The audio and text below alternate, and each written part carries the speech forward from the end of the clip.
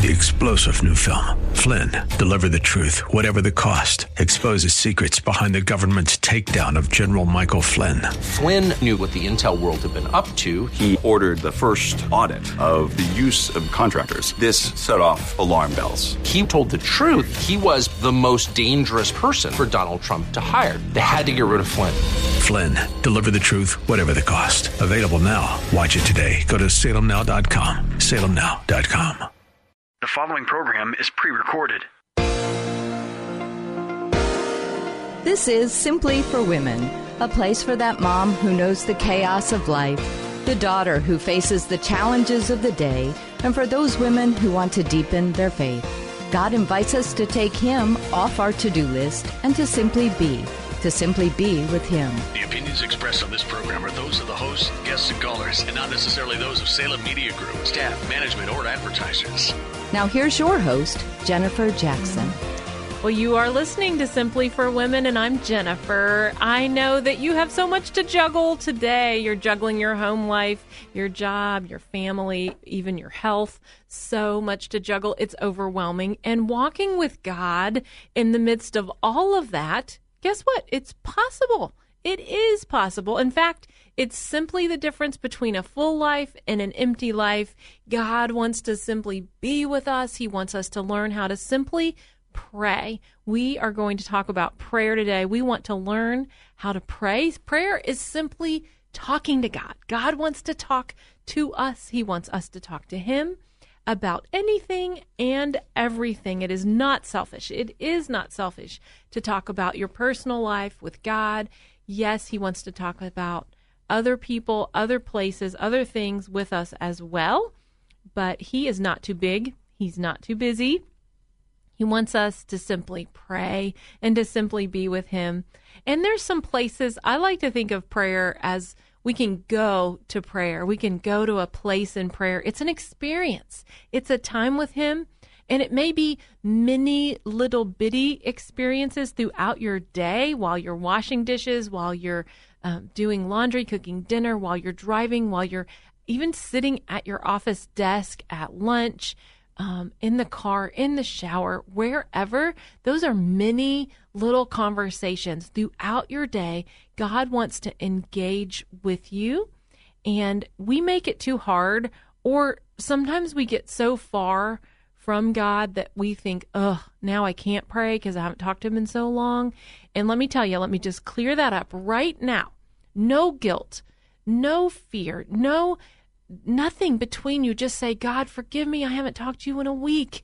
Or, God, I haven't talked to you all year. Just tell Him, Lord, forgive me. I want to be with you. I want to talk to you. Let's spend some time together today. And today can be your day. And maybe you do have a chunk of time like Jesus. He would go away to the mountain. He would spend a chunk of time in a quiet place. If you do, go for it. I mean, that's awesome. And if you don't, just include Him throughout your day. And today we want to look at a unified place of prayer. It's a place that we can go to in prayer with other people. And maybe that's your spouse, maybe a prayer partner, friends, or family. But do you have someone? Well, first of all, have you prayed today? But secondly, who do you pray with? Do you pray with anybody? I had a fabulous experience last fall. We did a women's event at our church, the church next door. It's on the west side of Columbus, Ohio.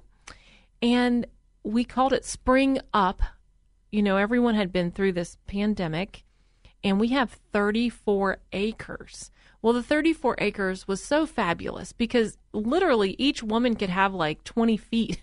It wasn't just the 6 feet of social distancing. You could have your whole space. And so they would bring blankets and they brought lawn chairs and we spaced out. We had pop-up tents everywhere. And the unique thing about this group was that we just prayed. We prayed together. We prayed just the entire time. And I was reminded of the importance of having someone to agree with you in prayer. And it was almost as if any conversation that was happening, somebody, let's pray. Let's pray. And so we spent like 3 days together and just prayed. And I just want to encourage you to find someone to pray with you. There's a motivation in that. It's like exercising, when you have a buddy or you have a partner, it makes it better. It just makes it so good. And so find someone that would be your prayer partner. I want you to put that as a priority on your list. And, if you don't have anyone and you have little children in your house, they are the best prayer partners. Kids are great. And it seems to me like God answers whatever they ask. It's so fun when you come as a child. But pray with little kids. They love it. You love it. But maybe you have a girlfriend or maybe your spouse. Find somebody that would pray with you. Maybe it's your sister or family member. But I think that when you have somebody together, it says in Matthew 18:19, Jesus said, "Again, truly, I tell you that if two of you on earth agree about anything they ask for, it will be done for them by my Father in heaven." So there's something about unifying together and that harmony. Doyle and I say, the devil better just watch out, because if the two of us can get together and agree in prayer, bam, it happens. And, I just think there's something about that unity and that power in praying with a spouse and praying together. And, it's a powerful tool in your life. I had a prayer partner when we lived in Cincinnati. Her name was Ann, and we had a prayer room at our church. I don't know if your church has a prayer room, but we had a prayer room, and I don't know if it was once a week or what, but we would meet together and just literally be on our knees and on our face and prayed about anything and everything we could think about. And our hearts were so honest with one another. We just, if it was a sin, we shared it. If it was a question that we had about God or a doubt or a fear, we just shared it. And then we would just pray about it. And, I think prayer can be kind of messy. It wasn't perfect. We didn't know all the right words to say or anything flowery. We were just pouring our heart out. And that may be you. God doesn't need a fancy word. He doesn't need everything to be perfect before you pray. He wants you to come just like you are, just right in the midst of your situation. This friend, Ann, she ended up adopting children. She's just the most incredible mother. I think about how God did way more than we ever thought. And when I moved from Cincinnati to Columbus, I just remember we cried and cried and cried, because when you ever find a prayer partner like that, it's just so special and so precious. And we knew that we were really going to miss that time together. It says in Galatians 6:2, carry each other's burdens, and in this way you will fulfill the law of Christ.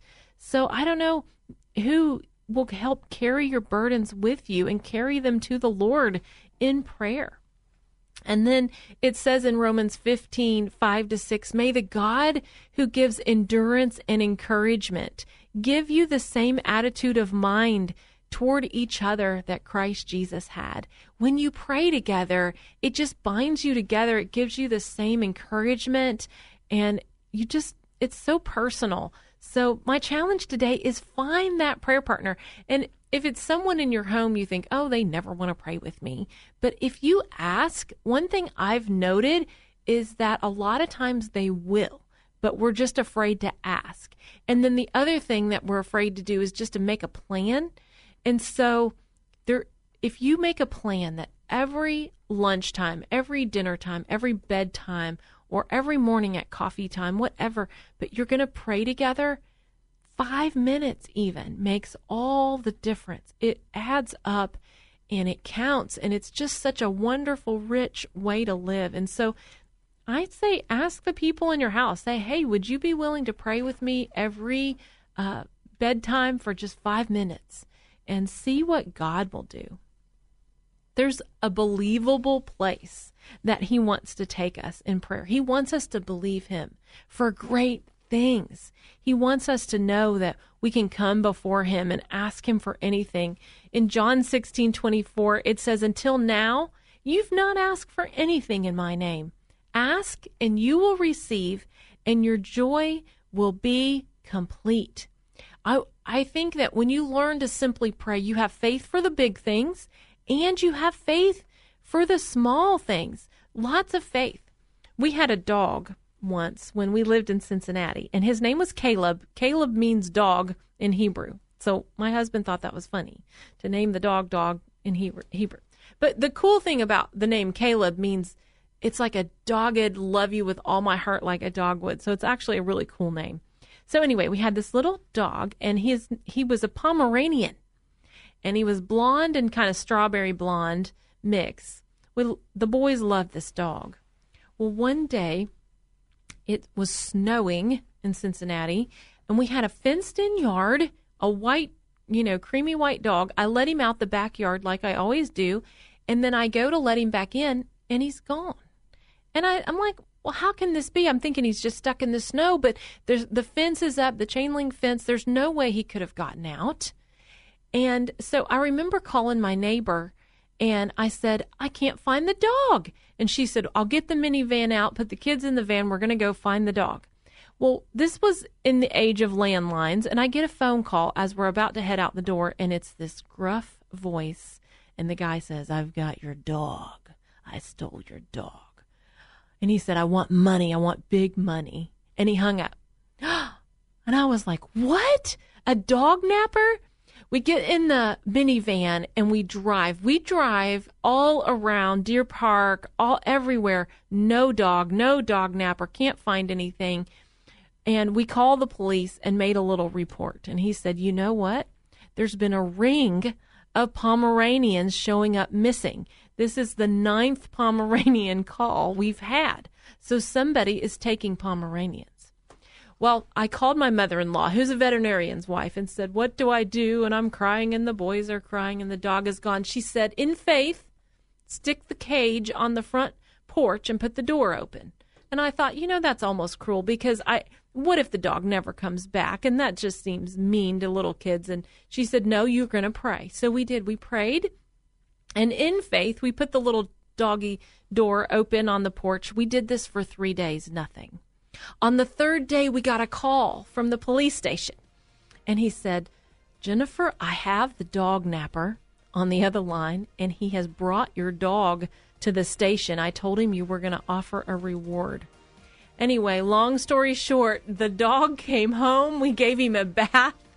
And God brought that little dog back in faith, and that dog napper got in big trouble. But anyway, God wants to answer your prayers. Simply pray in faith. You are listening to Simply for Women, and we want you to stay right with us because we're going to be right back. We have an interview for the second half of the show. We've got a great testimony and story coming up for you. You do not want to miss that. And if you want to know more about the show, go to jennifer-jackson.org and you can download prayers. You can pray with us. We will pray for you. Simply pray.